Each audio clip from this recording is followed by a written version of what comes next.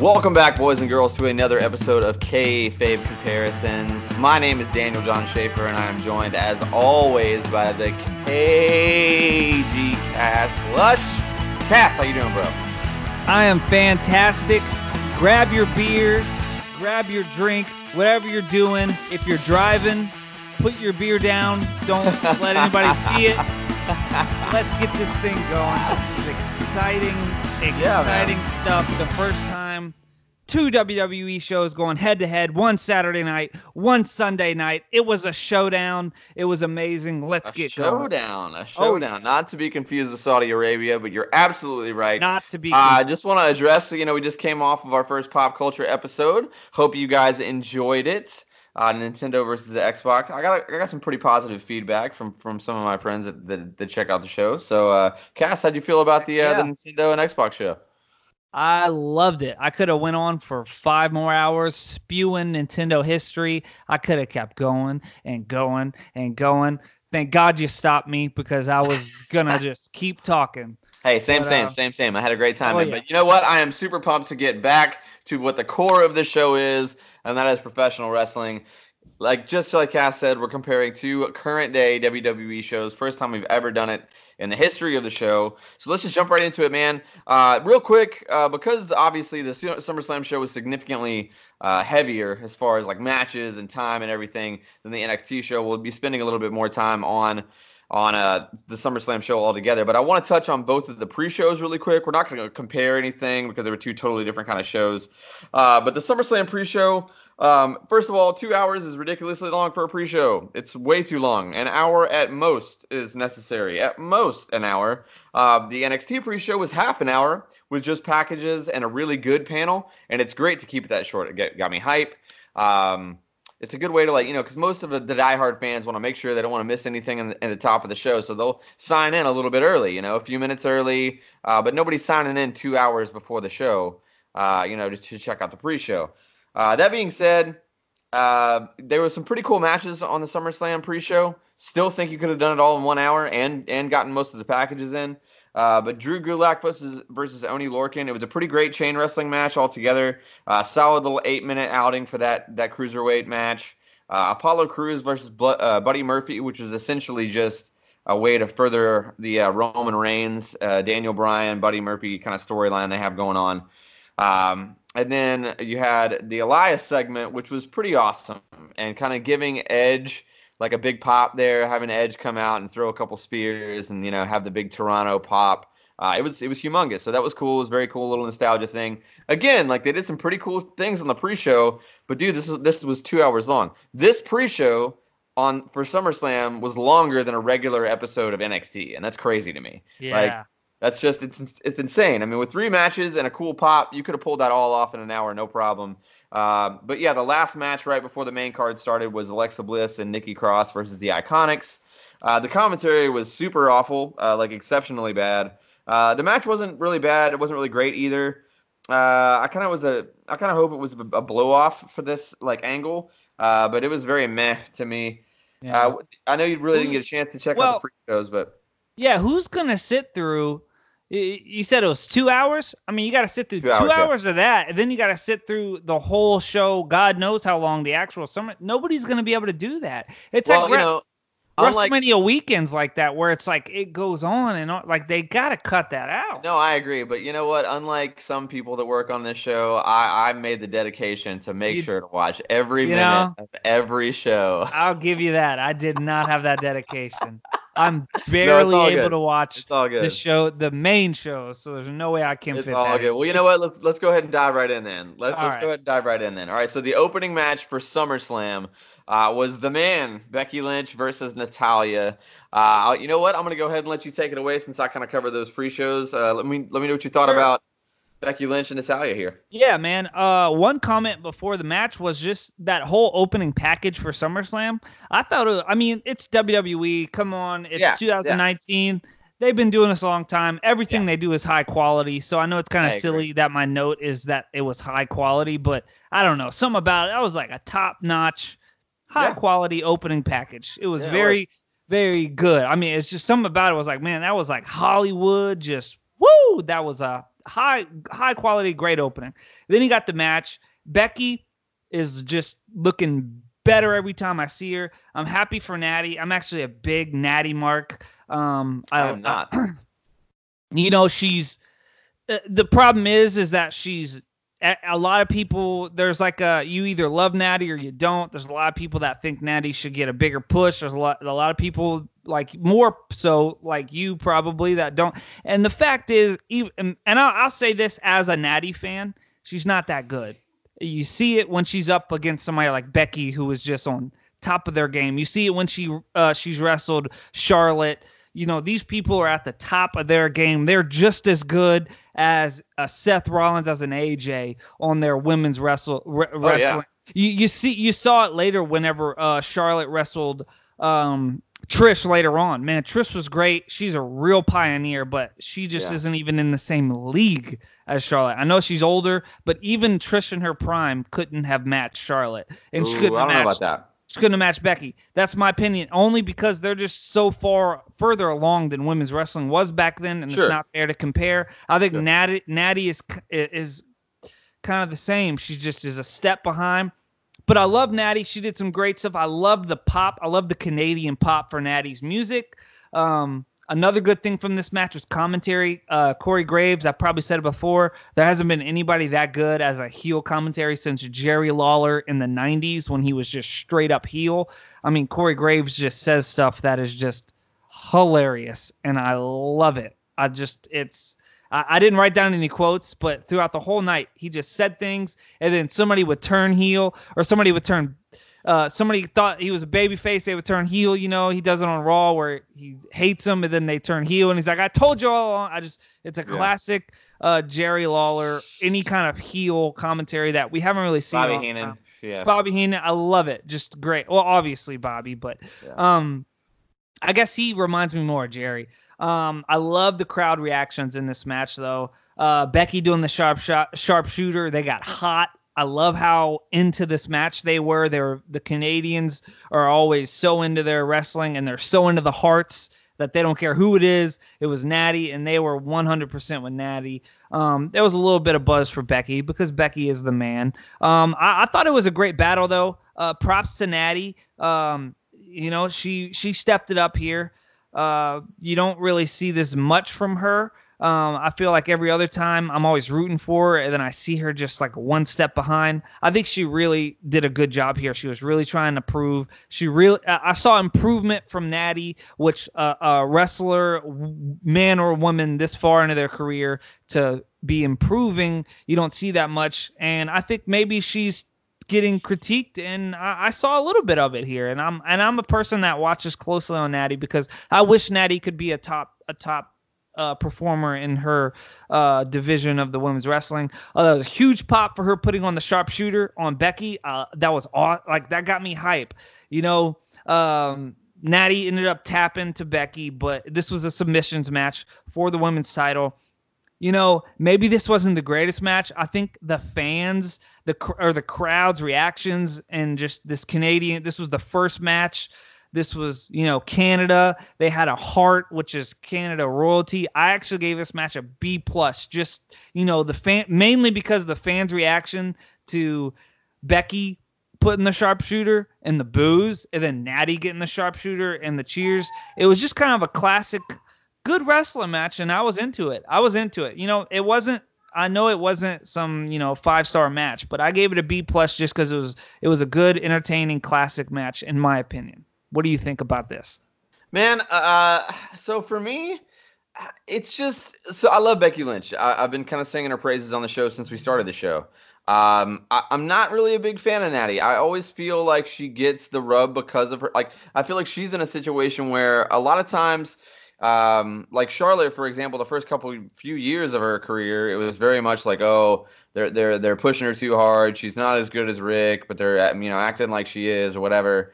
But I feel like Natty's kind of the opposite of the situation where it's like she's good. Don't get me wrong. She is good, but she's not anywhere close to being as good as any of her relatives, in my opinion, including her dad. I mean, probably more No. technically proficient than her dad, but not as entertaining, honestly. Not as quick. She's not as quick. She doesn't. Yeah. She's I not mean, as like. yeah. So the whole match, like, so I mean, it was a hot start. Like the brawling right into it was good, and the whole beginning was really like very like fist hot and heavy. Like it wasn't really as technical of a wrestling match as I thought it was going to be, considering physical. considering it's a submission match. It was way more physical and a lot less like chain than I imagined it would be. But yeah, I mean, to be honest, the crowd was hot for it. And the top rope like sharpshooter spot was super cool. But I just had a really hard time getting into this one. Maybe it's just because it opened the show and I wasn't like mentally prepared for like a Becky Lynch match yet. But it just never clicked with me. I mean, the work was good. There weren't like any botches or anything. It was a good pace. It just didn't click with me. Like, I don't know. All right, the best way I can explain it is that like I never suspended my disbelief in this match. Like I was like it never sold me to a point where I wasn't just critiquing it to make notes. You know what I'm saying? Like Yeah. I don't think it was. Maybe it's because they were wrestling a main event style and we need an opener. You know what I mean? It's SummerSlam open. We need a hot open, a good 8 to 12 minute, like fast paced, hard hitting, quick match. You know what I'm saying? Like that. I feel like that would have been a better fit. And again, like everything was good. The closing sequence was good. I mean, it just didn't work for me. I gave it a C, C plus at best. So like 2.5 stars is what I actually rated it at. Sure. But yeah, man, let's just keep rolling on this show. It was a great promo by Trish Stratus backstage. And they kind of had a package setting up Goldberg versus Dolph Ziggler. The same promo as from the pre-show, but I actually really enjoyed it. I liked the way that they've kind of booked this situation up into this point. I hate that Ziggler is just the designated like main event job guy since he came back. He was so good in his heel promos with Kofi, and they just kind of keep doing what they've always done to Dolph and just burying him. I really think that dude would do great to go to AEW. Like he would literally be their world champion, no doubt about it. Like Yeah. That'd be phenomenal. I mean, he would be a much bigger star there, in my opinion. But yeah, I mean, then it jumps straight into the Dolph Ziggler and Goldberg match. I will say this: if you're gonna bring an old nostalgia guy back, match number 2 on the card is where to put him. Match number 2 or match number 3 on the card. Honestly, this match should have opened the show, in my opinion. If you'd opened the show with Dolph Ziggler and Goldberg, everybody would have been super hot for it. It would have been like great, the little quick Kickstarter. Now, this is where I'm going to kind of like dissect this a little bit, though. I feel like it was a quick win for Goldberg, and I get that it's like a nostalgia thing that you're trying to like push here, and it's a spectacle, it's an entertainment thing. But a guy like Ziggler has worked really hard again since he's come back. So why not? If you just want that nostalgia pop, why don't you put him out there against like Apollo Crews or like Titus O'Neil or like, I don't know, like Mustafa Ali or somebody that, is a little bit younger, like that's not really had just recent. I mean, the past 2 programs Ziggler's had have been with Kofi Kingston and Kevin Owens. So it's like, why would you feed him to Goldberg for no reason? Like, is he going to go full time? No, he's not. So there was no real reason for him to beat Ziggler. I'm not saying there's no reason for him to be on the show. It shouldn't have happened to Ziggler. I mean, and hey, I don't know, Cass, do you think that Goldberg gets paid by the hour? Does he get paid by the hour? Because the commentary booth said it about 3,000 times that he doesn't get paid by the hour, and that was really annoying. It's like you could just tell that Vince McMahon is like telling him to say it 1,000 times, and it really annoyed me. I actually gave this match a dud because I was so pissed about the situation. A lot of people loved it. They were like, "Oh, if you're gonna book Goldberg, this is the best way to book him. Good job." It's like, no, like this is trash. It was just, I hated it. So let me tell you, you were talking about the reason for the reason for this match was Monday Night Raw. The only reason for this match was to have the pop for Shawn Michaels, for actually Miz acting like the match was going to be for the Miz, and then popping everybody to think that Shawn was going to come back, and then be like, Shawn was for me, and then having the random surprise for Goldberg, because I'll admit, as a fan, my favorite thing is random surprises like that. Like, I had no idea Goldberg was going to come back on Raw and face Dolph Ziggler, and they did that segment, and it was like, holy crap. And the package for it was great. Yeah. Oh, the package leading up on SummerSlam was great too, but like in the moment on Raw, it's like, oh my God, it's Goldberg. What? Like, I didn't know Goldberg. There was none of that I read. I didn't know he was coming back. Like, this is so random. Goldberg, Dolph Ziggler, what? That's a great moment. Sure. But the problem with a surprise like that is you have to end up having the match. And that had to happen at SummerSlam. And it sucked. And Goldberg is just hands down. I mean, he came from one of the worst federations of all time, WCW. Oh. He's terrible. The no selling, like he has no respect for anybody. You can be a big man and sell. Look at Brock Lesnar. Look at The Undertaker. Went put on clinics with Shawn Michaels a million times. You could do, I mean, Big Show sells for people, and he's the freaking Big Show. He shouldn't lose. In reality, Big Show's beaten Braun. Big Show's beaten Shawn. Big Show's beaten Seth. John Cena. Nobody can beat the Big Show in reality, but the Big Show sells. Goldberg, I get the match, and I know he wasn't, but just seeing it again and again and again, and Goldberg just not selling is like, it's the worst thing to have to watch. He like kicks up after one, like you know that dude had to kick up after, like him getting a Sweet Chin Music from Dolph. He's not going to kick up after two. Even the second time he had to kick up after one. He's just a no selling. He doesn't get the business. He's never liked the business. He's an NFL guy. He's a motorcycle racing guy. He's doing it for the money, and I hate it. And I just don't like Goldberg. And I gave the match an F. I just hate Goldberg. I don't like anything about him. I agree. I think he's trash. And he's never respected the business, and he never will. Because this could have been a good surprise on Raw. Boom, you have Goldberg out. Why couldn't they have wrestled a freaking match? Why can't Goldberg sell a little bit? He just doesn't sell for anybody. He didn't even want to sell for Brock Lesnar. He doesn't want to sell for anybody. He's a trash person. He'll never have respect in my book. I do not like Goldberg. The end. F. Where are we at NXT now? Can we go to NXT? Dude, yeah. Let's speak. Yeah, I mean, like, I'll tell you about something that I did really like. I liked the opening package for the NXT show. Oh, dude, the takeover, the opening package, and the idea, like, they did the opening package from the crowd's perspective, like shooting the screen. That was awesome, genius almost. Like I was like, this. That? It just makes you feel like you're at the show. It's a more indie feel. It's a smaller feel, and like. It just felt awesome. I really enjoyed it, and that's going to lead us into the opening match here for the NXT takeover, and that was the Street Profits versus the Undisputed Era, Bobby Fish and Kyle O'Reilly for the NXT Tag Team Championships. And man, this match did not disappoint at all. It was a solid exchange back and forth. Montez is an absolute star. Like, that dude is going to be a superstar. There were a couple of stutter steps, but I did enjoy both of the teams a lot. They kept it pretty level and equal most of the match too, which is kind of hard to do. With the D'Angelo Hawkins taking most of the majority of the heat there. They had some nice hot tag spots from Ford. I like the Rock callbacks. He calls back to do like the people's elbow. Then he ends up doing like a rock bottom. The crowd really like ate it up. And Cass is going to say it was too long, and maybe it could have been shorter, but nothing they did took away from the match, so it's like, I loved it. The Profits go over after a pair of spears from Dawkins, and then a 5-star frog splash from Ford, and I loved it. I gave it 3.5 stars, so a B+. Man. A B+ to an A- for me. What did you think about this opening tag match, man?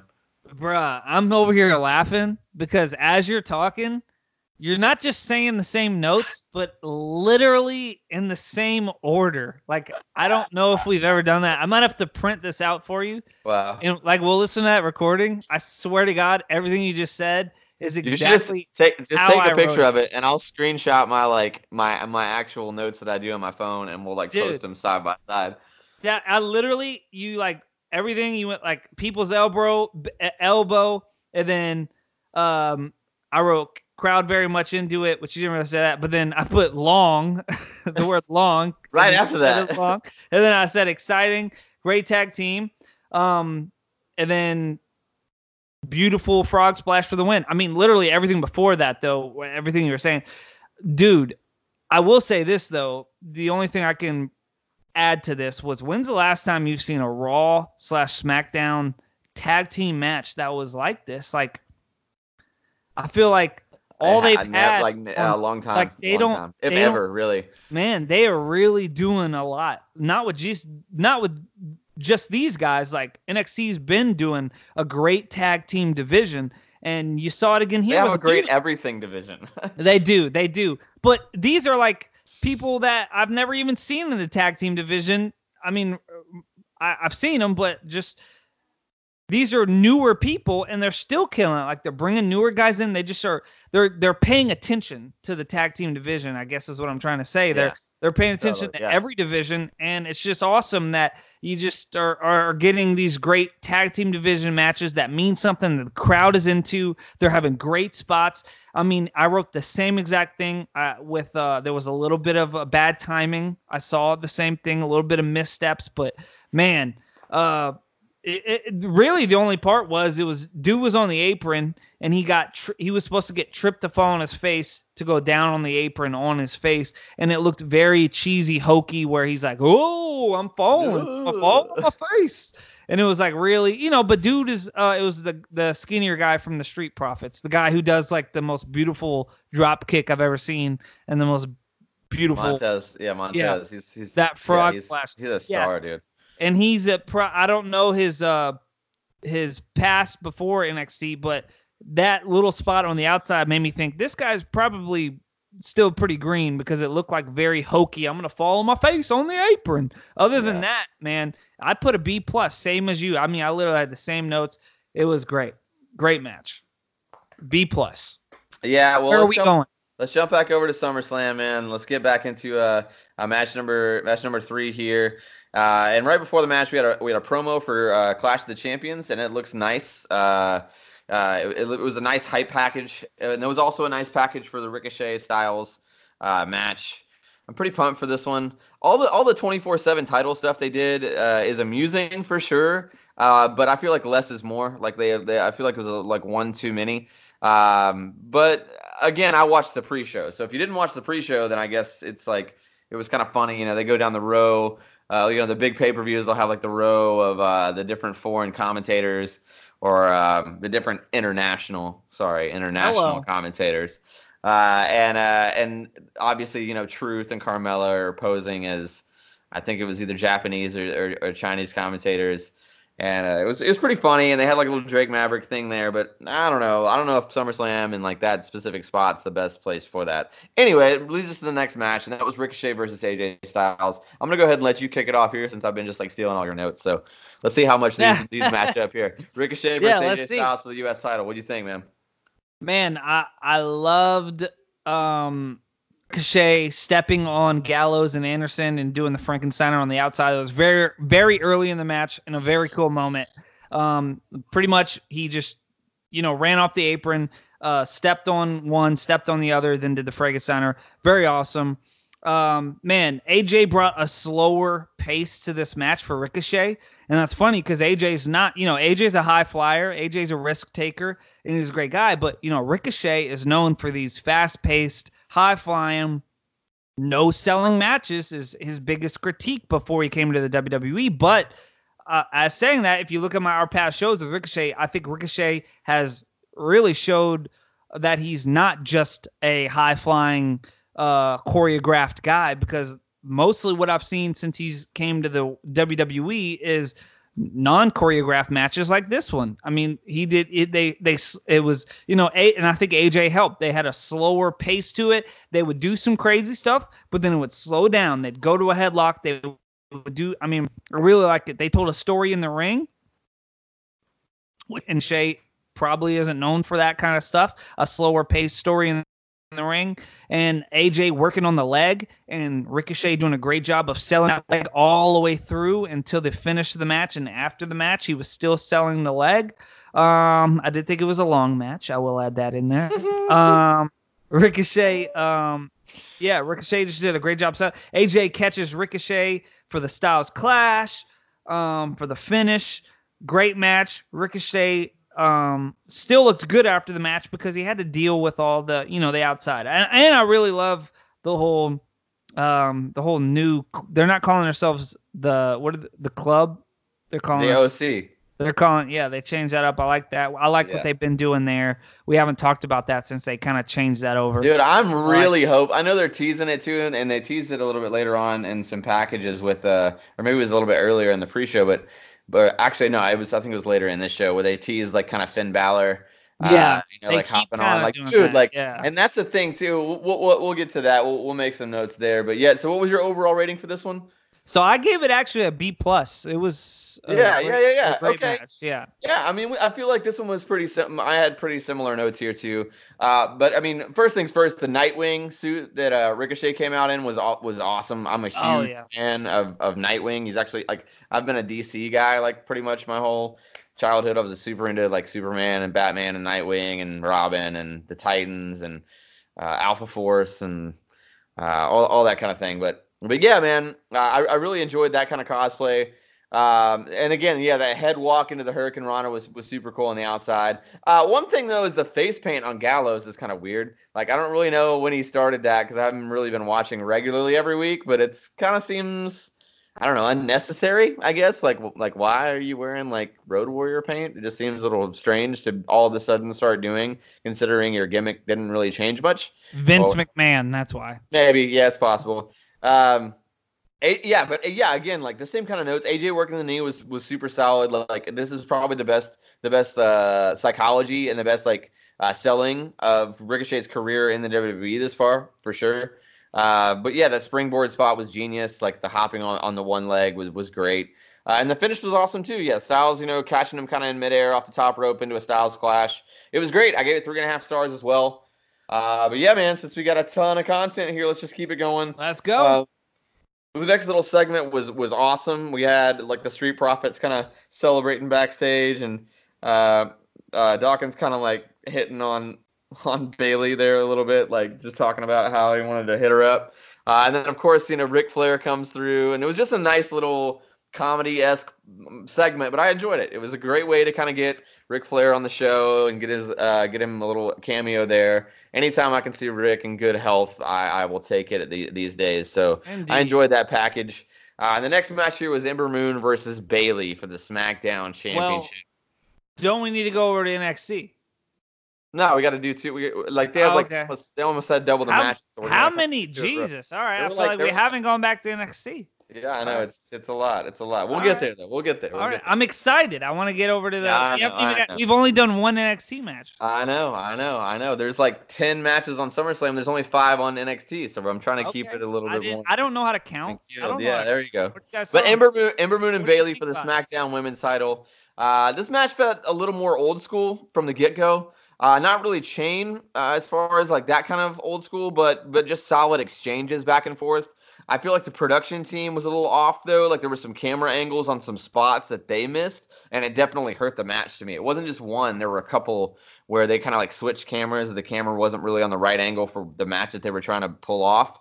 The pacing was nice, though. It wasn't too slow. It wasn't too fast.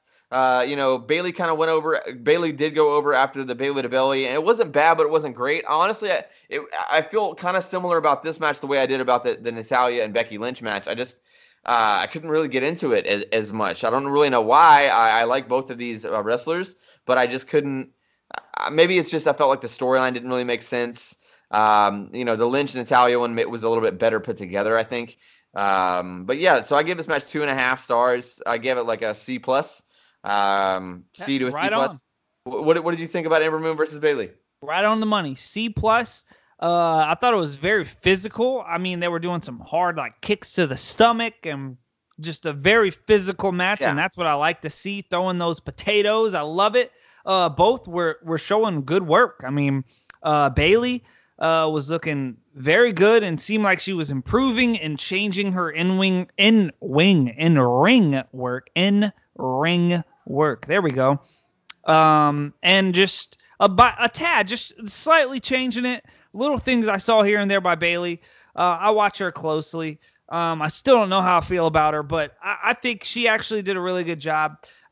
Man, I don't mean to be funny, but where this match was on the card and everything, the Yeah. length of it just could have been a tad bit shorter. I mean, it wasn't too long of a match. It really wasn't too long of a match. But why every match has to like, they can't just have like, dude, a good 5-minute match is great. They didn't have a 5-minute match on this card. Like, you can have a good 5-minute match, not including entrances, but you can have a good 5-minute match where there's ups and downs, boom, bang, bing, bong, bing. Yeah, but it's like that's what I feel like this match could have been. It could have been a hair shorter. I feel like the placement of it, yes, it's for the championship. I don't know. I just felt like at one point I was like, man, I really need this match to end. Like, it's late. I need it. Like, why is this match going on that long? Maybe it was me taking notes. Maybe that has something to do with it. And maybe I'm jaded on that aspect. And that's why I keep saying these matches need to be short. But every now and then, I don't care how long the match is. The match could be an hour if it's a good freaking match. So maybe have a better match. And I won't say it needs to be shorter. I don't know. But I did say a tad shorter. I gave it a C+. Same thing you did. I was pleasantly surprised that they actually like had a good match. I wasn't expecting much. I mean, thus far in the SummerSlam card, like neither one of the women's matches really impressed me. But let's go ahead and jump back over to NXT to TakeOver, and we had match number 2, which was Io Shirai versus Candice LeRae. And surprisingly, this match did a little bit better for me, in my opinion. Okay. I'm 100% into the like emo sad girl Io Shirai. I think that her as a heel is fantastic.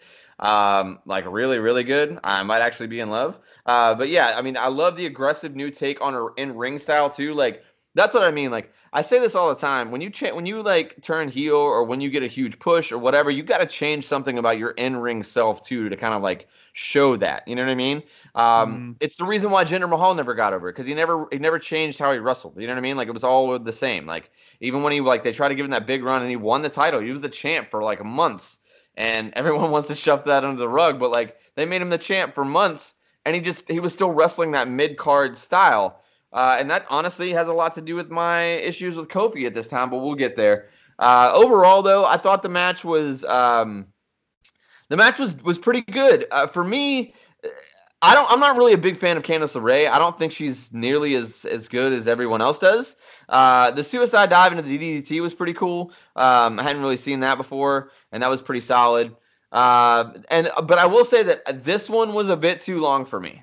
This one, I do agree. I can anticipate that you're going to say that this match was too long. Yeah. 15 minutes. It was a bit too. To me, a 15-minute match is not really too long most of the time. These two. Considering, you got to count entrances too, so really it's like 10, 12 minutes in the ring. Either way, yeah, I do agree. It could have been a minute or two shorter. But I thought Shirai did a really good job of like carrying LeRae and kind of covering like her weak spots. It was a really good match, but not quite as good as the opening match. It wasn't as good as that opening tag team match. So I gave it 3 stars, which would have been a C+ to a B. Definitely better than the Bayley and Ember Moon match, in my opinion. What did you think about Io Shirai versus Candice LeRae? I disagree. It was not better. I think the timing was off. It was a lot of feeding into each other where somebody who had their arms out waiting. Hey, I'm ready for you to throw you up in the air. They did have some good moments. Way too long. It was 15 minutes plus. That's Wikipedia, so you know it's true. I've never seen Wikipedia be wrong.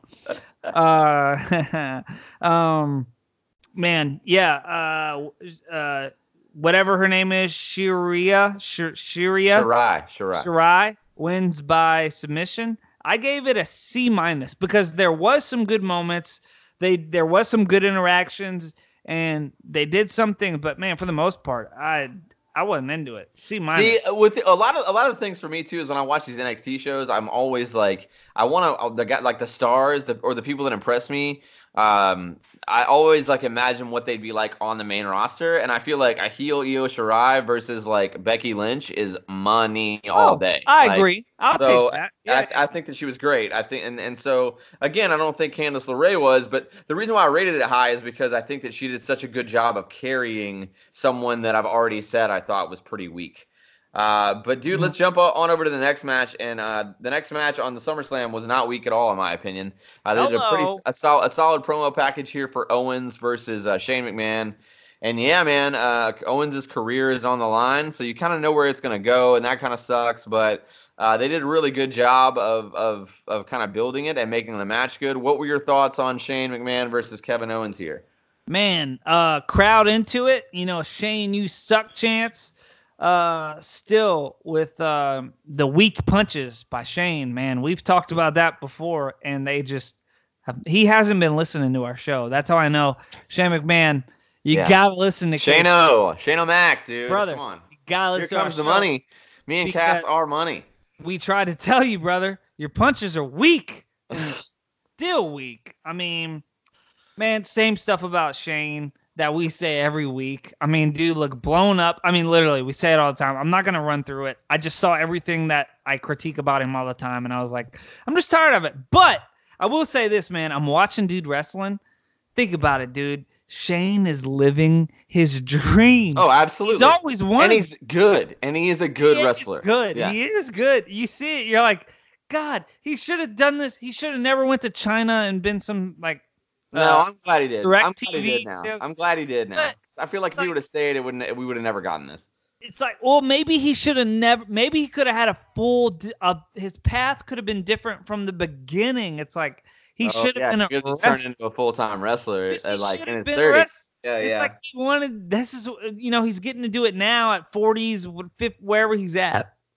Early 40s for sure. That was a Howard. That's why I don't drink Bud Light, man.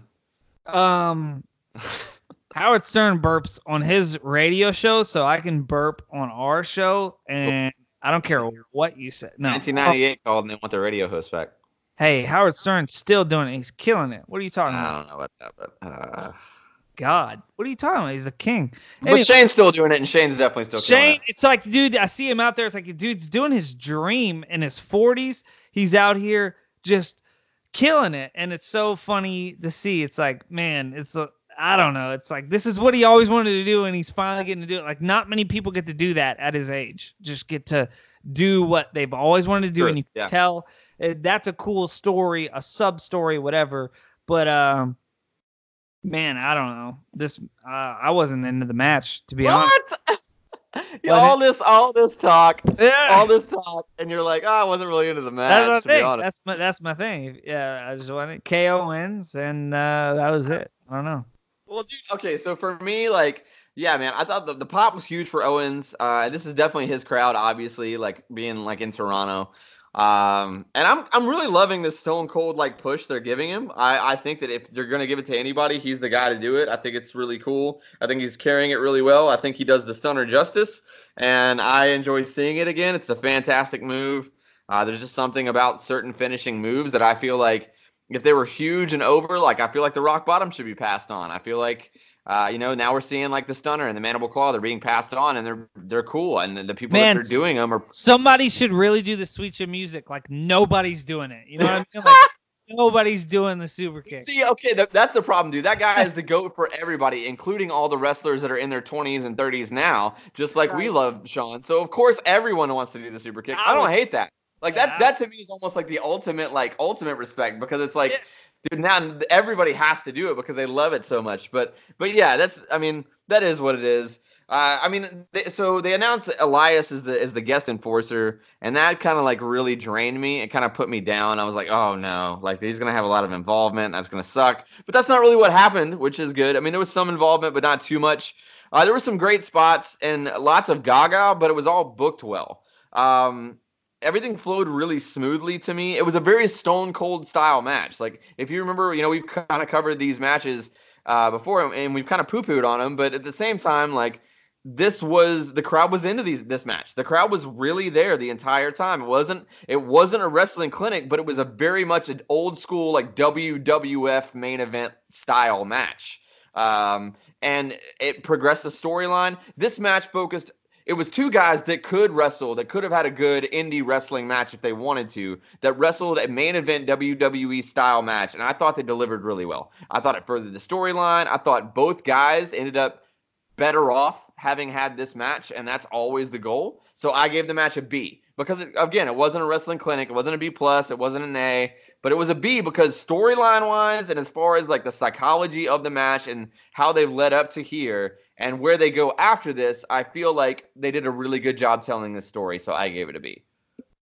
I mean, that's where I'm at. I mean, I agree. I don't disagree. I mean, I didn't really like the Elias thing, but I mean, I think I'm just kind of tired of I think these Shane matches just are kind of, it's a little much. I don't know. They're kind of the same, but yeah. I really enjoy KO, but yeah, I mean, I agree with you there. Yeah, I definitely can't give it a C, but I'm right there at a B. Right there to B, right with you. Where are we at after this? Are we going? Well, we're gonna go ahead and get into nostalgia here, and I think we're probably gonna strongly disagree on this one because the next matchup I can't wait. on this one. Well, we had a little package kind of covering the Roman Reigns situation, his like argument with Buddy Murphy, and the big fight they had. Kind of pegging the blame on all these attacks on Daniel Bryan and Rowan and all that. But yeah, man, that's gonna lead us into the next match, which was Charlotte versus Trish. And I gotta say this, man, like. This is not me just like fluffing. Like, dude, Trish is hotter now than she has literally ever been. Oh, maybe it's like me getting older and like just finding older women more attractive, but like Jesus, like, dude, Trish Stratus 1999 versus Trish Stratus in 2019, 2019, all day, every day, twice on Sunday. Good Lord, she's thinner. She's thinner. She's more fit. Not to break down a woman's body. I know it ain't right, but I'm going to do it anyway because I don't give a She is super fine now, man. She's so much hotter, dude. She's way thinner. The work she's putting in on her body is being very much admired. It's appreciated. Yeah, that's why you think she's doing it. But yeah, man. And honestly, like, I felt like I was worried. I was like, she's rusty. She was great. Her and the Lita matches were great, but the business has changed. I was kind of worried about this match, honestly. But I felt like she was really holding her own in the opening spots, and Charlotte was doing a great job of carrying her and making her look good. But I feel like she performed, kind of how we talked about the Io Shirai and Candice LeRae. Both those gals are young, and like there shouldn't really be an excuse for someone to have to carry the other. But to have someone that hasn't really been wrestling full time in like 15 years, to have the outing that she had was like uncanny. Like, not just impressive, but really impressive. Like, I mean, she's better. Trish was better on Sunday, in my opinion, than 50% of the women's roster. I mean, she just has it, man. And sure, like, she's a step behind or whatever, a step slower, but she is also a wily veteran. She knew when to play to the crowd when she was kind of, getting blown up or whatever, kind of slowing down and making things work. There were solid exchanges back and forth. And to me, as far as the women's matches go, this was the women's match of the night. Maybe it was the nostalgia, maybe it was the hot crowd, but I literally loved this match. There was a few like little things that bothered me. Like, neither one of them was really wearing knee pads, and that like hurts me. Like, some of the spots that Charlotte does, like just slammed on her knees, like with no knee pads, like it's just a big yikes for me. Like, it's probably because we've both been in like terrible indie rings with just like tarps and rugs. But yeah, like not wearing knee pads it just hurts my soul. The figure 8 spot that Trish pulled off was beautiful. It looked great. Oh yeah. I mean, the girls are putting on a Broadway here, and she hasn't done this in literally years. I loved it. She did not disappoint. Honestly, because there wasn't interference, that a part of it too, really kind of made it match of the night thus far to me. Like, this far in the SummerSlam show, this was a better match to me, honestly, just as me as a viewer and viewing enjoyment and being a fan for as long as I was, so nostalgia playing a factor too. This was a better match slightly to me than the AJ Ricochet match. I gave it 4 stars. I gave it an A-. What did you think about Charlotte versus Trish here?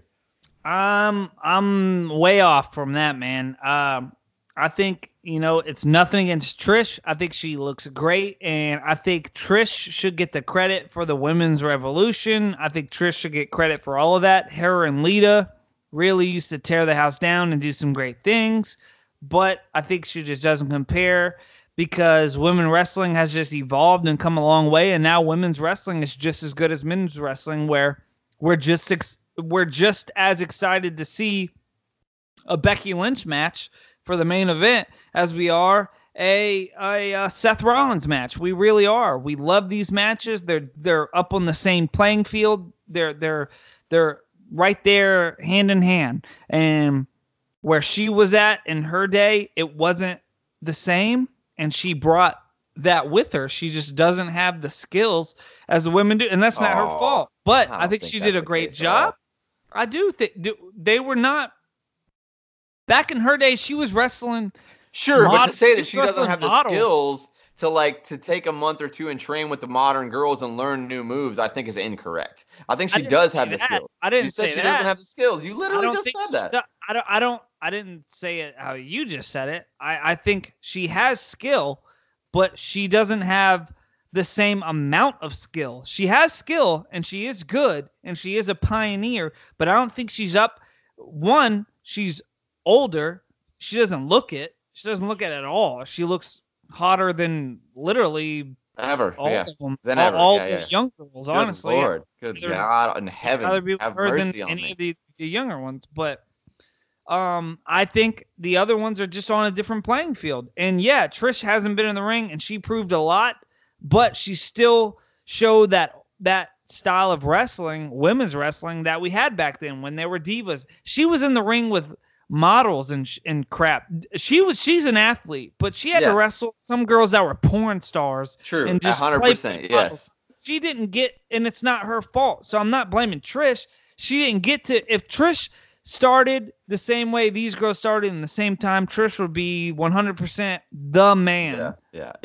If her birthday was 10 years later or 15 years later, I agree. But she's coming in here wrestling these porn stars and stuff. That's all she remembers. So now she's having a month to get in the ring with Charlotte. She did a great job. I still think she was a little off, and she just reminded me of that past era of model wrestling, that diva wrestling. I think that was kind of part of that could have been like how it was written, though, because I do honestly feel like she didn't look winded to me. She didn't look blown up. Like I feel like they could have booked. The agent could have given. They could have made it more modern style, and I think that she could have done I think that she could have done it, honestly, because that's what I'm saying. Like everything was smooth, but I will say I did see some of those early 2000s callbacks that you're talking about, like some of those moves and stuff. But that's because that was her heyday, and I think they were playing on that nostalgia. I don't think it's because Trish couldn't hang now. I'm not trying to hate on her. I'm just saying that's what she came from, and there was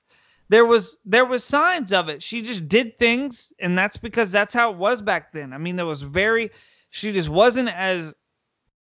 Sure, I see what you're saying. Yeah, when Becky and so-and-so have a match, it literally is just as good as the men's match.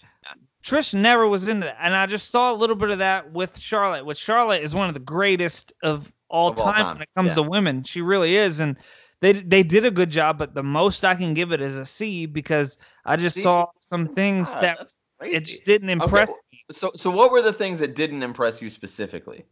Oh, well, I didn't write them down, but I mean, in my like photographic memory, there was some, just like the way she would, like a crossbody or a clothesline, just like very little things looked very women's wrestling, divas. Her moves looked very divas wrestling. Whenever there were two models in the ring that looked really, really like, it looked like she was wrestling Stacy Keibler. You know what I mean? Who isn't a high class athlete. Trish is a high class athlete, and in her time, she was the pioneer, and I'll give her all the credit. Her and Lita stole the show. I mean, I always will say it was nobody else. They're the true people who are the women's revolution, and they never give them credit. I don't know why they don't. They always start it with all the way further down the line. But dude, you know what? Let's go ahead and talk about a high class athlete that I know that you want to talk about here. Let's jump back over to the NXT show, and right before the next match here on the card, your little boy toy, your little indie crush, Matt Riddle hits the ring. And cuts a little promo here, and a street fight kind of ensues with Killian Dane. And I thought it was a cool little segment. It was a good way to kind of break up the show a little bit because this was like an old school, almost like an In Your House where it's like every match is like a blow off to an angle. There's only 5 matches, so everything is a big match, which is cool. I like that. I think that's what makes NXT different. But this was cool too. It was cool to kind of break up the spot here, help their angle a lot. I think it's gonna get me to tune in. I'm really hyped to see a big Killian Dane Matt Riddle match, on a blow-off match on just the regular NXT TV. Another great thing about NXT is they actually have blow-off matches just on TV. They don't have to be on pay-per-view, which is nice. But yeah, man, we also got to see a cameo by Austin Theory here, which, we've talked about that guy on our Evolve show and how much we love seeing that. I think it's just a matter of time here. I think it's obviously they have a working deal with Evolve, so I would not be surprised if he comes into NXT with the Evolve Championship. That might be something they do to kind of make him, put him kind of like at least in that North American title picture right away. So speaking of that North American title, that was the next match on the card. Let's jump right into it. The triple threat, which sees the Velveteen Dream as the champ versus Roderick Strong and Pete Dunne, the Bruiserweight. Man, I'm going to go ahead and just kick this one off here. It was an amazing intro by the Dream, as always. I loved the Mountie reference. Very cool. Also, like, kind of putting, the Raptors over in the hometown. Very cool. Also, Pete Dunne is a freaking star. I kind of need him to just go ahead and be on the main roster. Like, he's the only – I mean, I know he's pretty much carrying the NXT UK brand on his back, like him and Mustache Mountain, like Trent Seven and Tyler Bate. But those 3 guys are pretty much doing all the heavy lifting on the other brand, but I would love to see that dude on the main roster sooner than later. The exchange between the Dream and Dunne was absolute magic. I really hope they get to have, an actual singles takeover match at some point. But Strong came back. Roderick Strong came back on a tear too, with all those big backbreakers. And the match was absolutely awesome, man. I mean, the crowd was super into it. All the 3-way spots were incredible. 3 of the best guys on the brand for sure. I love Pete Dunne and Velveteen Dream so much that I almost felt bad. I was pretty indifferent on Roderick Strong until this match. And he really proved to me that he deserves to be in the conversation too. He's just kind of bland in his promos. But every time he actually gets in the ring, I love Roderick Strong. He's going to have to kick it up into a different gear and not just be a background guy in a stable if you really want to sell me as like a workhorse title and NXT kind of contender. But yeah, but the Dream and Pete Dunne was great. Dream stopping the ref instead of breaking up the pin, and that triple threat spot was genius. I hadn't seen that before in a WWE match, at least. I've seen it on indie shows, but that was super cool. It was an amazing sequence for the finish too. Because it was great, man. It was great because it doesn't hurt anybody. Like Pete Dunne took the 2 finishes from both guys back to back, so it doesn't really make him look weak that he got pinned. And Roderick Strong just kind of got knocked out of the ring right at the right time, so he couldn't capitalize on it, so he doesn't really look weak. And then Velveteen gets the cover and goes over and retains the title. This is perfect booking, man. Perfect booking because everybody doesn't lose any. Everybody gained from this match. Everybody, their stock went up. Everybody, and that's the best way to book pro wrestling. And you got a definitive actual finish here. 4 stars, like an A minus to an A. I loved this match. What did you think about this triple threat match, man? Yeah, man, I totally agree, man. With the double finishes, I wrote the same thing. Everybody looked so strong. Man, same thing though with no pun, Roderick Strong. Yeah. Is such a background guy, but he did look good. He's such a great worker though. Yeah. I had that same feeling about him. Like this guy just seems like his look and everything is like he looks like, hey, hello everybody. He's the new dude. He's the Dean Malenko. Like that's what he is. He's like that forgotten about guy and the Horseman. But when you get in the ring with him, it's great every time. Good comparison, man. Velveteen Dream though is just. Man, he's something special, and I don't want to rush him to the main roster. No, I agree. Because I'm scared. He's super young. He's like 22 or 23. Stay in NXT and just live it up, man. Yeah. And that beautiful. Like at least 2 more years. Such a beautiful title, that North American title. I love it. I love it. I love it. I was dreaming of that. I don't have that many notes on this match just because I loved it so much. I thoroughly enjoyed it. They did such a good job. Man, a triple threat match could suck. I've seen so many crappy triple threat matches, and they did such a good job. And you said it best. Everybody looking strong. I gave it, B plus A, whatever you want. I mean, it was right up there, top notch match. I can't say more. I totally agree with everything you said. Man, I'm almost living this high off of that match again. Like I loved it. 4 stars. And 4 stars for me is almost a 5-star match. I don't give 5 stars out but once every few years. So yeah, I mean, I really love the match. Let's go ahead and jump back over though to SummerSlam. It was a nice little spot seeing Cass's favorite wrestler ever, Bret Hart, with the best in the business today, Seth Rollins. I loved it. I actually really enjoyed that. It was a nice way to get a little slap on the back there from a legend, because I do love Seth Rollins, and any kind of legend respect he gets is always welcome from me. But then there was a package for Blandy Borton and Kofi Kingston. And this is probably the best way to book Orton, honestly, even though I just have no desire to literally ever see him in WWE again. I think the only thing that he could do at this point to make me interested in him is to leave the company and go to somewhere else. But at least there's a legit backstory here. And that's kind of sad that it's rare these days. But I mean, how often do you find guys that are on the main roster at this level that have been with the company more than 10 years? So it's cool that they have something they can throw back to that's that old. But yeah, man, I mean, we'll just jump right back into the match here. It was Randy Orton versus Kofi Kingston. You know what? I'm gonna go ahead and let you take the reins first on this. No, one. Man, I want you to take the reins on this one. Okay. I need to hear what you feel about this. Okay, so the Blandy Borton thing. All right, so here's my thing. That's what I want to hear. I want to hear. Okay, I want to hear your take before I go. Okay, dude, new music and new gear would go such a long way for Orton, I feel like. Even if he just wrestled the same way, new music and new gear would just be a change that I would really enjoy. I just can't get down with a champion since May. I can't get down on the Kofi Kingston side at this point. A champion since Mania, still being the underdog in every single angle he has, doesn't make any sense to me. You have been the champ since WrestleMania, and you're still the underdog.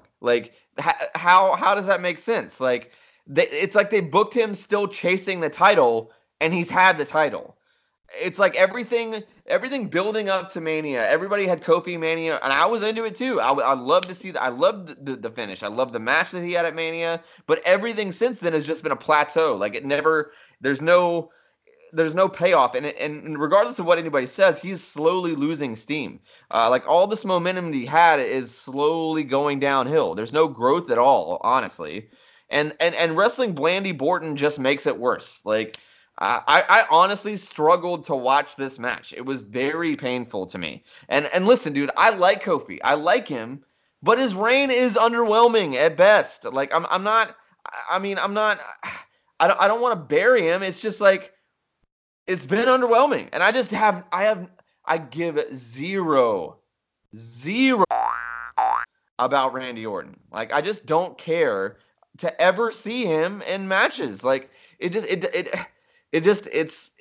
it. I didn't like this at all. A double count out finish too at SummerSlam, absolute garbage.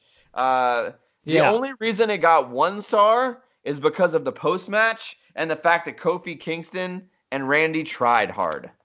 That's it. They got 1 star from me. I hated it. Well, that's why I wanted to hear what you had to say first. That's why I wanted to hear what you had to say, because I was worried that I was worried you were going to say something crazy. But I am actually I am happy, and I feel good because, man, why is Randy Orton in this match? I don't get it. I don't get why Randy Orton is in this position. I don't have anything. I mean, because they have nowhere else to go with Kofi. Why? They have nowhere else to go with Kofi. And then about Kofi. Okay, here's Kofi. It's so. But now it's who do you put the title on? Yeah. Who do you put the title on? He's been the champion since WrestleMania. Maybe Dolph. Maybe Dolph could get a little run. I hope not, because he's not doing it. Maybe Owens. Oh, I think Owens should probably get this. Owens should get it. But I mean, I can't believe Kofi's still the champion. exactly what you said, not doing anything different, not showing up, not proving it, not stealing the show. He's not stealing the show. And then Randy Orton, you're not going to steal the show with Randy Orton. It's like, this is a lose-lose situation all around. It's like, man, this is a D plus at best. I don't know. Yeah, man. What is going on? Like, guys, Randy Orton, you gotta quit. Just let him go. Like, just let him go. Quit. Yeah. I hate it. I love you, Randy. I love you, but brother, you were, like you're saying, bland. But dude, right? I mean, like, Cody Rhodes versus Randy Orton in AEW, I'm into that. I would watch that just for the intrigue of seeing him in a different situation. Let him actually wrestle and not have something that's booked for him. See what he can say with a live mic where he could curse. That'd be nice, like, just to see what he's like. Because he's kind of, I mean, he just seems like an asshole, so it seems like it'd be an automatic heel for me. Like, I just feel like I would hate him anyway. So, like, he has X-Pac heat with me. Like, I just don't want to see him at all. Like, the same thing every time. He doesn't bring anything new on the mic, to the story, in the ring, anywhere. He's just he's a great athlete, and he looks really good. He's one of the best looking wrestlers I've ever seen. I mean, it's like, needless to say, both these guys, I know Kofi's the champ, but I'm going to say this honestly. These dudes in the wrestling business have more yesterdays than they do tomorrows. Like, there's no way around it. Well, you know what Kofi's I mean? Like, there for more business reasons. Sure. This long in. Like, why else? Sure. Why else is Kofi Kingston still? But let's just go ahead and jump to the next match, man. And these guys, I think, have the brightest future ahead of them for sure. I mean, I love the promo package here for Bray and Finn. They did a really good job of kind of like booking this last-minute angle, but the package kind of tying it in to make you kind of invest in it a little bit. It kind of bums me out that Finn is going to take another loss here. But you got to put the Fiend over. I mean, this is like debut thing. And, dude, the entrance for Bray was absolutely incredible. The Fiend character is awesome. This kind of gives me a little glimmer of hope. Hey, I'm going to give a little nod to our good buddy Bruce Pritchard here. He's done a fantastic job with, with like all the Firefly Funhouse stuff that he's been doing and bringing this Fiend character. And a lot of people are like, oh, I hope Vince doesn't bury the Fiend. Like, guys, you know what? We haven't done this in a couple episodes, but I'm going to go ahead and say this. Bring it in close. The Fiend is a Vince McMahon creation.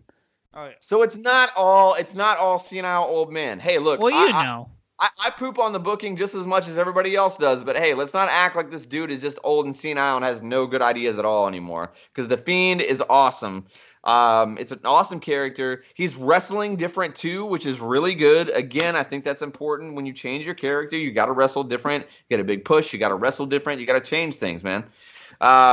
But then again, too, like, to kind of touch on what I said earlier, I honestly think this loss may lead to a good thing for Finn if he ends up going heel and joining the OC. Like, for example, if maybe let's say the blow off for the Ricochet AJ thing is in a cage, so the OC can't interfere, and Ricochet goes over clean. Then you put AJ in that world title picture, and then you have Ricochet versus Finn. I mean, at one point we could get Raw tag team titles. We could have, the U.S. title on Finn, and we could have the WWE Championship on AJ, and really have the OC as like a hardcore stable. I could totally get down with that, man. And then maybe 6 months down the line, or maybe for Mania, have like an Undisputed Era versus the OC at Mania, big like 5-guy match. Good way to get everybody on the show. Good way to have like a faction versus faction kind of match. I think that'd be pretty cool. But yeah, man, like, leading back to this match, it was awesome. It was cool to see the Fiend kind of get a great debut. Mandible Claw out of nowhere. Finn got his shine. Really cool with the blackout and the creepy laugh track, and then he's just gone too. So there's no like weird exit for him. Very non-wrestler-esque, very character-driven, very Undertaker-esque. But again, it wasn't a wrestling clinic. I gave it 2.5 stars. So C+ to a B-. But I mean, that was all pretty much intro, just because the match was, like 3-4 minutes long. What did you think about Finn and the Fiend? Man, I liked the whole new character for Bray. I really liked that. But the crowd was not in this match. The match that they had going. For into the intro, though. Yeah, but man, as the match was going, it was dead. Everything they were doing was just. Maybe What I'll do have you to mean? watch it. Watch that again. The crowd was dead during this match. They were super into it. Man, from what I watched, there was nobody into this match. I'm Everything they were going for, for it. I'm gonna make a note on the next episode. Please, it's a bring it up because I feel like you're off on this one. But I'm not. If I'm off, then I need to get a hearing aid because I watched everything else and then everybody was just dead on this one. Nobody was into it. It just felt, I don't know, and it took everything away from me. I liked the whole thing. I liked the ending and the blackout and all that. I really liked the character, but the match itself I thought was really not good. I gave it a D at the most because they were just in the ring and the ring work and everything with these two guys. Something wasn't working and the crowd was just kind of, I don't know if they were fatigued from everything else. They just had to watch Randy Orton stink up the house. Maybe that had to do with it. But I gave it a D. I didn't like it. I did not like the match. I like the character of Bray Wyatt and all that whole thing, but this match thought was pretty lame, and I gave it a D. Well, man, I loved it. I would love to see where it goes, but let's just go ahead and jump back over to the NXT show. And this is one that I hope doesn't really go much further because it was Mia Yim versus Shayna Baszler for the NXT Women's Championship. I've been kind of singing Shayna's praises as being like a legitimate, almost like the tough guy champion in the women's division. But at this point, she just needs to go ahead and come on up to the women's roster. There's nothing else she can really do as NXT Women's Champion. But I will agree with her going over here because I certainly don't think that Mia Yim deserves to be the women's champion at this point. Man, okay, let's just go ahead and jump into this. I hate to be that guy, but like we're critical of guys like Jericho and Chuck Taylor and Joey Janela and that kind of thing. And so I'm just gonna come out and say it, man. Yim needs to cut up. She needs to drop some pooch, especially considering they showed a lot of in the package beforehand. They showed a lot of her older footage when she was more cut, and she has put on more flab. It's not muscle. I don't know how else to say it. That being said, she does appear physically to be the most legitimate threat to Baszler's run. I hate to say this, but for this show, for the NXT show, this was the popcorn match for me. It was hard for me to stay. It was hard for me to stay invested. And I want to make this clear: it was not a bad match at all. But everything else on the show was exceptional. So this was easily the worst match of the night here. That being said, it wasn't the worst match of the weekend. But there were some stutter steps, and the crowd was really kind of dragged in this match. Like they were just kind of dead because this is the fourth match, and the first three matches were bangers. So this one had a tall order to match or best it, and it certainly didn't. Again, they didn't poop the bed or anything. It wasn't great at all. So Baszler goes over with a leg scissors sleeper. I was not impressed by it. I gave it 2 stars. So a D+ to a C-, possibly a C at the furthest reaches. What did you think of Mia Yim versus Shayna Baszler for the NXT Women's Championship? Yeah, man, I don't have much more to say. I actually gave it a C. I will give it the C, man. I thought it was slow paced. They did get very physical, but it was boring and just they didn't bring much to it. Yeah, man. The one with the submission, the other woman's match of the night, one with the submission as well on the NXT show. But yeah, I gave it a C. I mean, I don't think it was terrible, but it was definitely nothing special and kind of just like you said earlier on an earlier match. I forget which one we're talking about, but it didn't really get you. I don't know. It didn't get your juices flowing. This is kind of the same with me. It was like it wasn't terrible, but it wasn't great. It was kind of just a match. I don't know. That's where I was at. Didn't steal the show for me, honestly, but I wouldn't give it bad grade. I mean, I gave it a C. It was a match. It was a match. It was a match. It was a match. It was a match. It was a match. Okay, so we did actually time this out perfectly. So now we were at the main event for both shows. So let's just go ahead and thus far, before we dive into both these main events, man, what did you think? Leading up to this, are you leaning more NXT? Are you leaning more SummerSlam? Which way are you kind of teetering here? It's kind of weird because of how many more matches are on SummerSlam, but I'll have to say, I think I have more. I have I have an F and a D on the SummerSlam show. I don't have any bad grades on the NXT show, but for some reason I'm still kind of leaning towards the SummerSlam show on. I don't know. I think it's all up for grabs. I think it's all up for grabs. Yeah, it's really up for grabs. And honestly, man, these two main events are not going to make it any easier. So let's just dive right into these main events, baby. It is main event time here on Kayfabe Comparisons. And the first main event we're going to cover, you know what? Since we have two main events left, I'm going to let the KG Cast pick. Which main event would you like to talk about the most? Oh, man. So I'm going to get to go? I'm going to go right now? Yeah, right now. Your choice. Hit me, baby boy. Let me get you with the Adam Cole. Okay, all right. Let's do it. Let's go. I have some notes here, and I haven't read them since I wrote them, so I'm probably going to stutter. No, I'm kidding. Let's go. Man, yeah, see, I don't even know what I'm talking about. What am I doing? I don't know. Okay, no. Man, Adam Cole, very over, okay? Dude came out. I was shocked how much he was over. Am I not watching? Do you watch NXT? How come? I do when I can, but I've got two kids and a career, so it's kind of difficult. But and this podcast, so it's like all my research pretty much goes to our nostalgia. We do it once a week now, so if I'm watching wrestling, it's probably one of the nostalgia shows that we're covering, or I'm doing research for the show or whatever. But yeah, I do try to watch NXT when I can. But yeah, and he is forever. Dude was over. I was very shocked about how over this dude was. Man, so they did some very quick mat wrestling. They had great timing, and it's what you expect with these two guys, because I haven't been watching, but I know a lot about these two. These two, we've seen matches. We've talked about matches with these two guys, right? We've had a show already where we rated a match between these two guys. Yeah. I mean, and obviously these guys are in NXT together. They've had a long history together.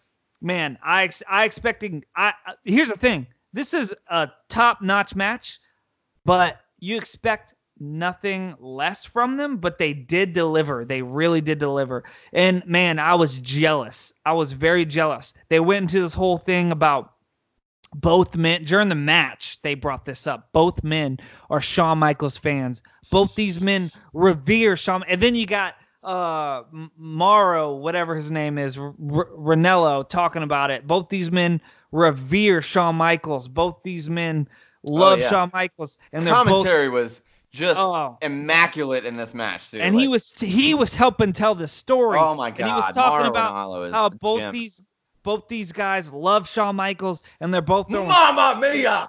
Oh my God! And it had me into it, and it made me jealous. Though I was like, man, that should be me. I want to be that. I want to be the guy that is the Shawn Michaels prodigy, but I'm not. I'm doing a podcast, but that's okay. It was great, and it made me jealous in a good way, though. I loved it, man. There was fast pace, big moves, man. It could have looked choreographed, but it didn't. Like the things they were doing, man, they were just good, yeah. They were doing. So then the first fall goes. So the first fall wasn't a no DQ, right? The first fall was a straight up match. Yeah. But then the second one was a DQ. So Gargano goes ahead and just loses a fall and gets a chair shot right away after the first fall. And I really liked how they did that. They really, and then I didn't realize that the third fall was also DQ though, but I mean, I guess that makes sense because you already have weapons. So I really liked that whole thing that they were doing there. Like he sacrificed a fall, you know what I mean? And that makes him look good at the end whenever he doesn't win because he ended up sacrificing him. I don't know. I really like that. Had never seen anything like that, man. Match was so long, 46 minutes long, which isn't like that long, but here's where I say, man, this match was long, but it was good. It's a 46-minute long match. Man, Ric Flair used to put on an hour-long clinic. Shawn Michaels done an hour a bunch of times. This was 46 minutes long match in today's world, but man, I thought it was great, dude. There was a little bit, I will say, I got to critique it. No selling galore. They were like no selling left and right, dude. So then it goes down with a cage. I'm jumping around left and right. So then a cage match happens where there's chairs and there's fake looking sledgehammers that are obviously made out of rubber. Everything. But dude, the no selling at this point, closer to the end of the match. I think they did a great job at selling and having a great match at the beginning of the match. But towards the end, especially Johnny Gargano was just like, they really got on this indie no sellingness, like where they were like, yeah, I'm supposed to be selling the leg or the arm, but F it. I'm just not. And then like jumping right back up, and I'm going to take 2 Sweet Chin Musics, and then I'm going to jump back up. It got very into like everything I hate closer to the end of the match. And then one of the worst things I've ever seen, and I don't know why they would do this. The dude brought out, so the cage is down. There's all these hardcore weapons. Everybody's like, this is hardcore.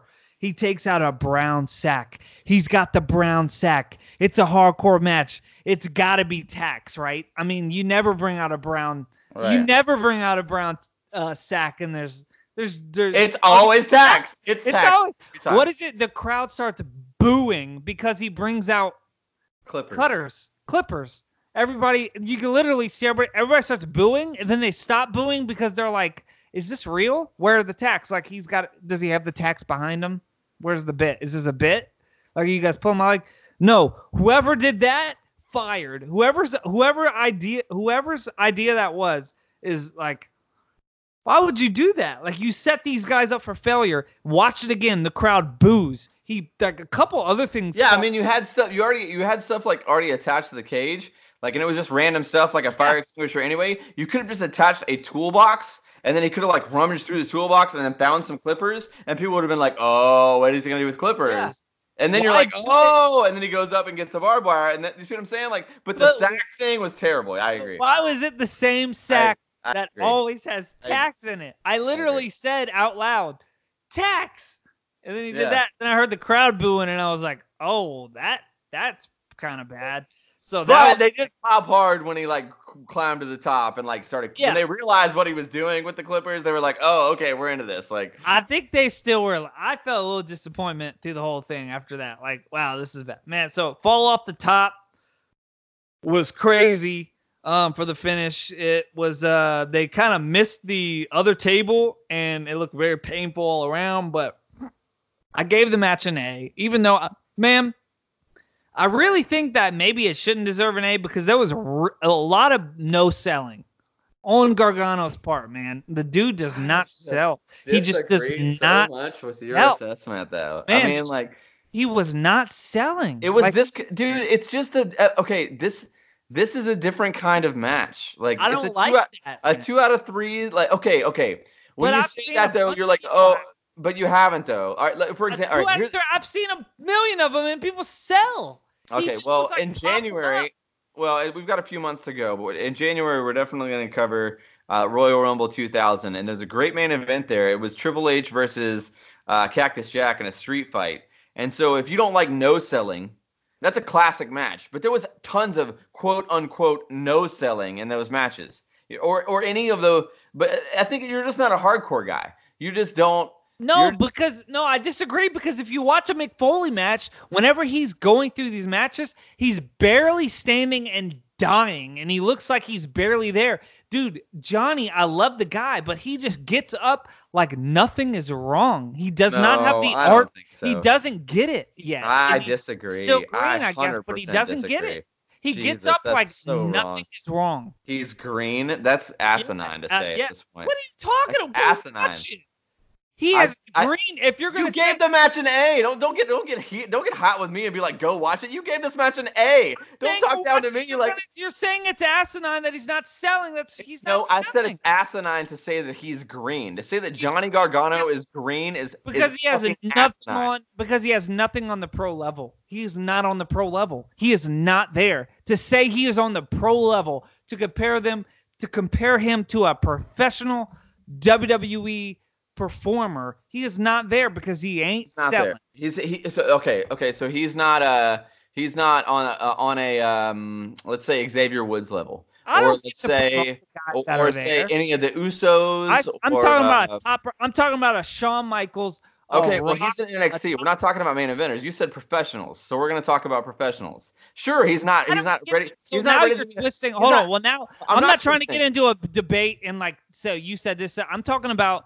I'm being legitimate and I'm talking about real things. I'm not saying like, okay, Xavier Woods is Xavier. I'm not okay. There's like people that are low totem pole. The guy Fandango. Obviously, I'm not comparing him to Fandango. I'm saying he is not who people think he is yet. He's just not. He's not selling. He doesn't sell. 100%. He needs to learn how to sell. You don't get to pop up. You don't get to do these. You don't get to act like that after all of that. You've went through 2 different falls. You've gone through. There's tables. There's sledgehammers. There's a cage, and then you get up and nothing happened to you.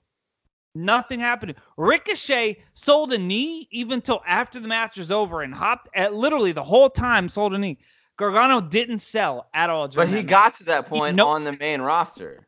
Selling. You said all of these things about Ricochet when he was in NXT. I didn't say all these things about Ricochet when he was in NXT. Yes, you did. Your biggest thing with the Ricochet was that he didn't sell. And I kept talking about how he grew. But there was no so before you can't start selling until you get to the main roster. That's not what I'm saying at all. I disagree. I disagree with your entire assessment.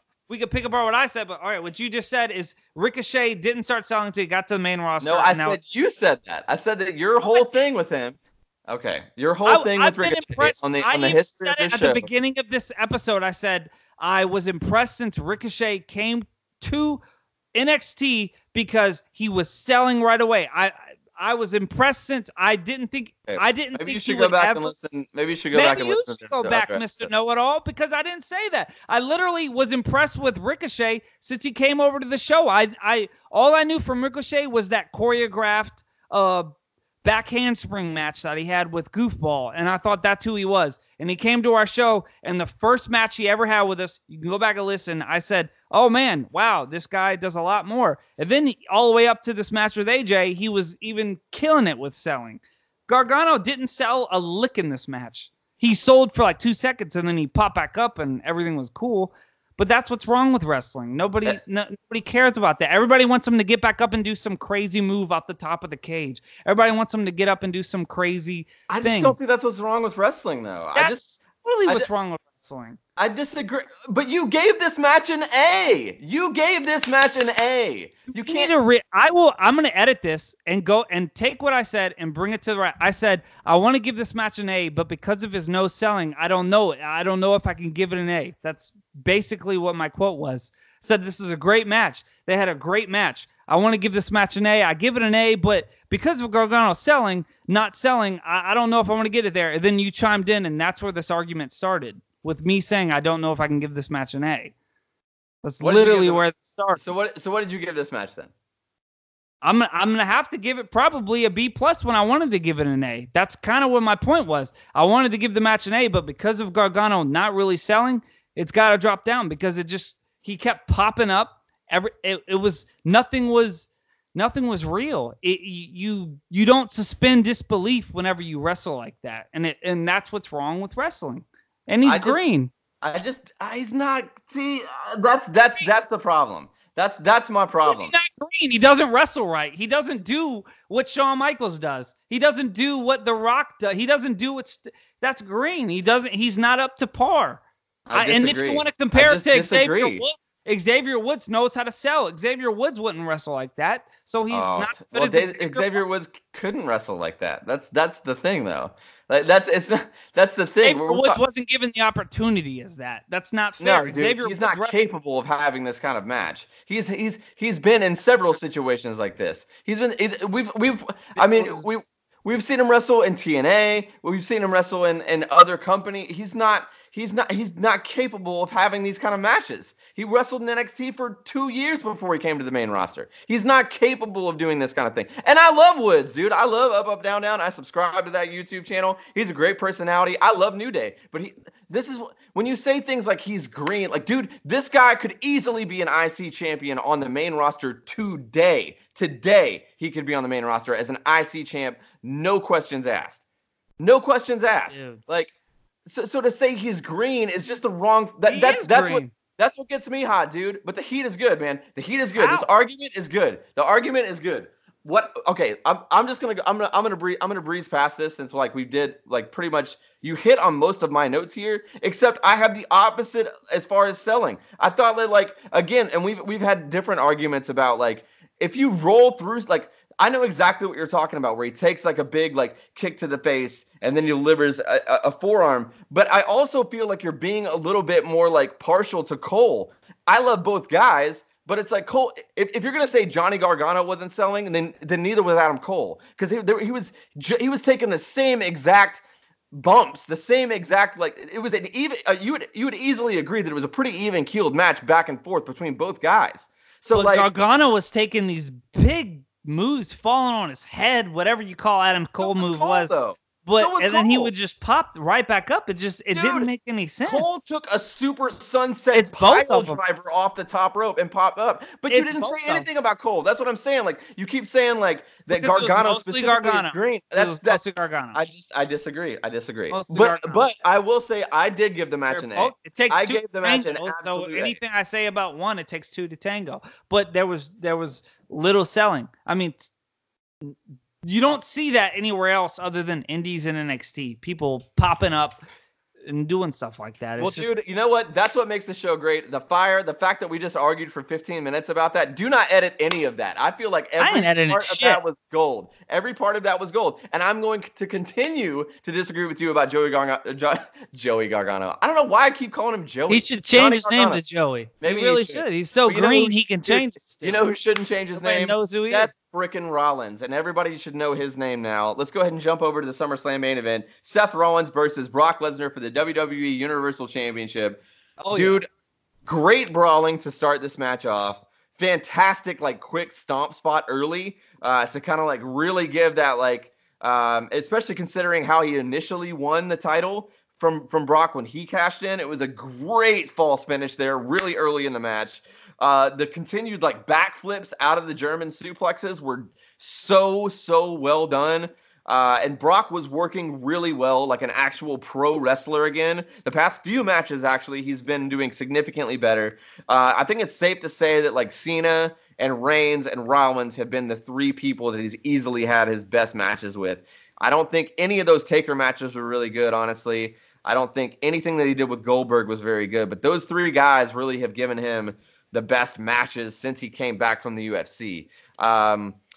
Dude, no one sold the bear hug better than Rollins. No one out of the three guys I just named sold that bear hug better than Rollins. He sold it like he was getting the life squeezed out of him, man. And it wasn't a rest spot. It was a hold that they used to add drama. And I wrote it down because it was that important. It wasn't like a big slam. It was a freaking bear hug. And it was awesome. It added so much to the drama of the match. That huge frog splash was incredible. The false finishes towards the end were amazing. The crowd was up and down with it the entire time. And dude, the best part of the match, Seth Rollins goes over clean in the middle of the ring after a stomp. No low blows, no chairs, no interference. Seth Rollins gets a 1, 2, 3, and he is the guy. A+, 4.5 stars for Seth Rollins and Brock Lesnar for me. What did you think? Man, I went a little overboard at the end of this match because of what you're saying.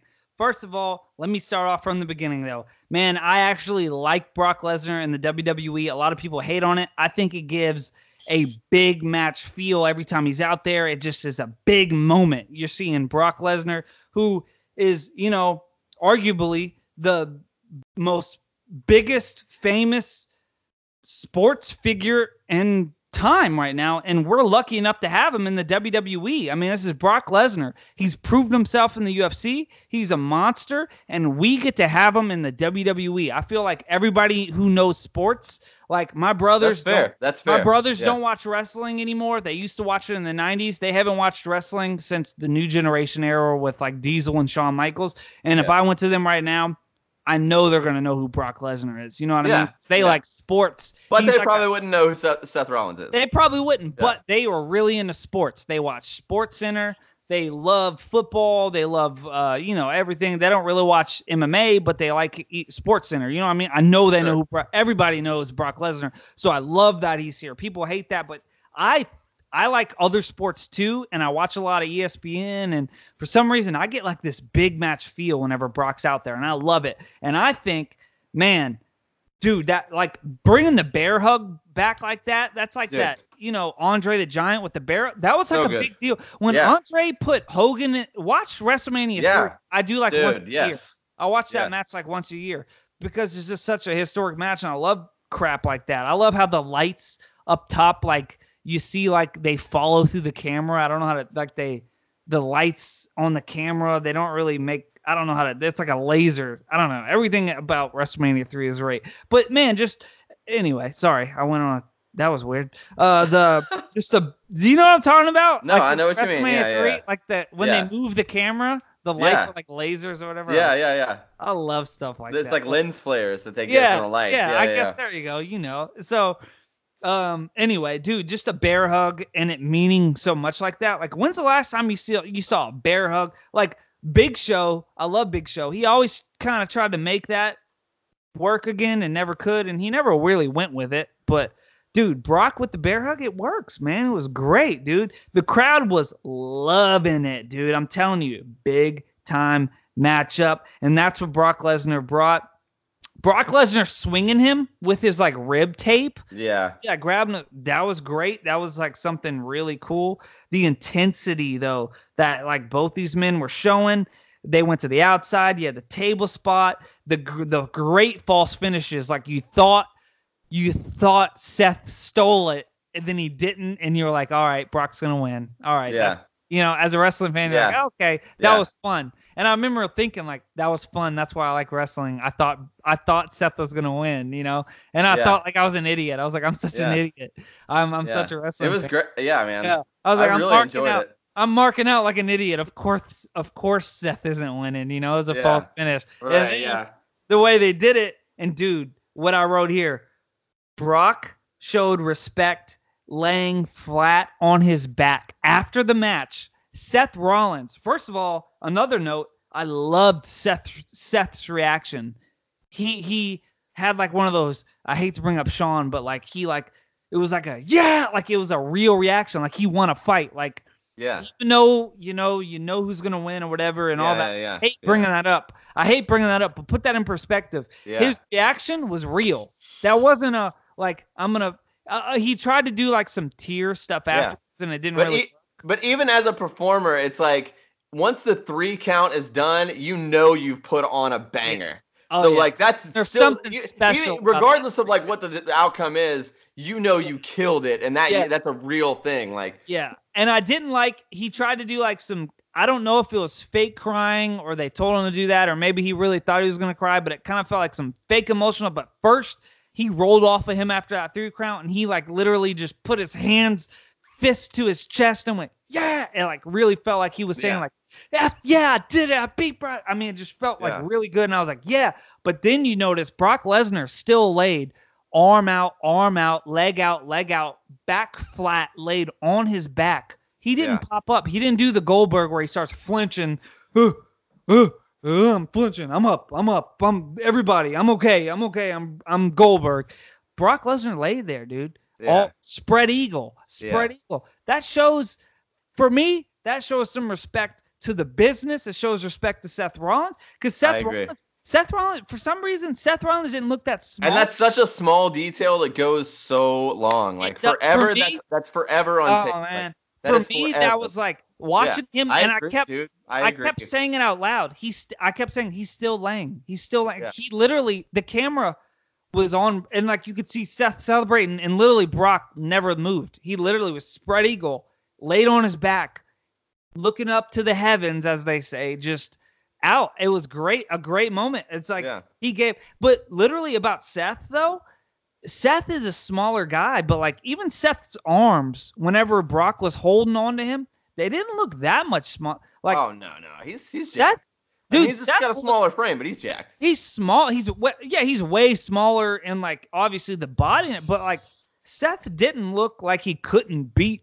Right. Brock. Yeah. I agree. He's tall enough.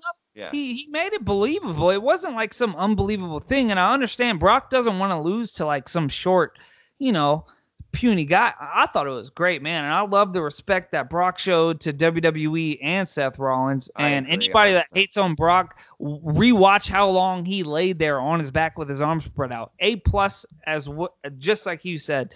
That was a great, man. It was short but action packed and just exciting with the false finishes. That's what I like about it. Dude. It was great, because I marked out. Like I thought, oh, Seth's not winning. So overall, now that we've covered both main events, which way are you leaning? Are you going to go SummerSlam or are you going NXT Takeover? I'm going SummerSlam because I loved the main event. And dude, you know what? It looks like we're buddies again because I agree. I gotta give it the nod to SummerSlam. So yeah, man, here we are. Kind of the finish of the NXT versus SummerSlam show. The KG Castlush and Mr. Know-It-All himself. There he is. Just kind of covered it. I think you coined my new nickname, man. I think you coined a new T-shirt. I love it. I love it. I love it, buddy. I love it. I'm super into it, man. First time at WWE head-to-head show. I think we did a great job. We definitely fought more than ever on this one. Really made it an actual kayfabe comparison. Loved doing the show with you, man.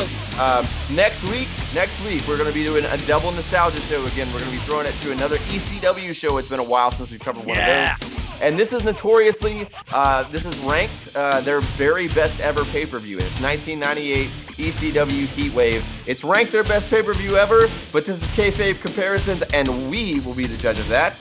Because it's going to go up against 1996, one of our other, at least favorite main events. It's Mankind versus Shawn Michaels, WWF In Your House Mind Games.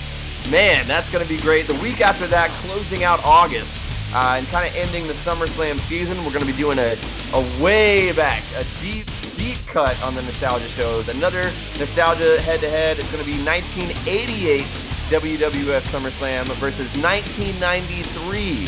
So about as far back as we're gonna go. That one's gonna be a super cool show, kind of like the heyday of the golden era, kind of towards the end of the golden era, and the kind of the beginning of the new generation. And then leading into September, on September the 5th, we're gonna have NXT UK Takeover. It'll be their first ever takeover, so that'll be pretty interesting. And that one's gonna go head to head against the next AEW pay-per-view, All Out. I'm going to go up to Cass's house. We're going to watch All Out together. Hopefully we'll be doing some live streaming on that one, so be sure to follow us on all of our socials at KayFabeCom, KayFabecom. And then rounding out about a month's worth of programming here on September the 12th is going to be A New Hope.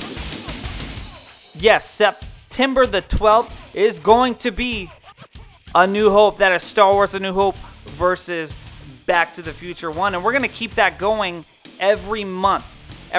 So September is Star Wars New Hope versus Back to the Future 1.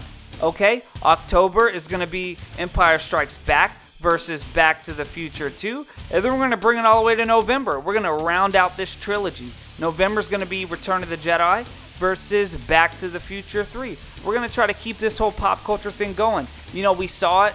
We did it for the first time. People seem to like it. Me and Daniel seem to like it. Nintendo beat Xbox badly, wiped them on the floor with it. But, we're going to do the pop culture thing every once in a while, but we're going to still keep it kayfabe. We're still going to keep it wrestling. We're still going to bring you the hits, Shawn Michaels, Ric Flair, all of our favorites.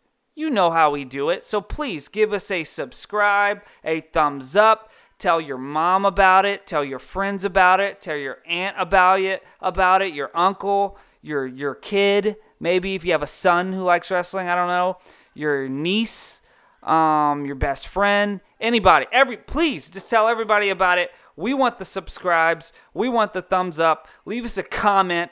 Tell us how much Daniel's an asshole. Whatever you want to do, just please do what you can. This is Kayfabe Comparison. Peace.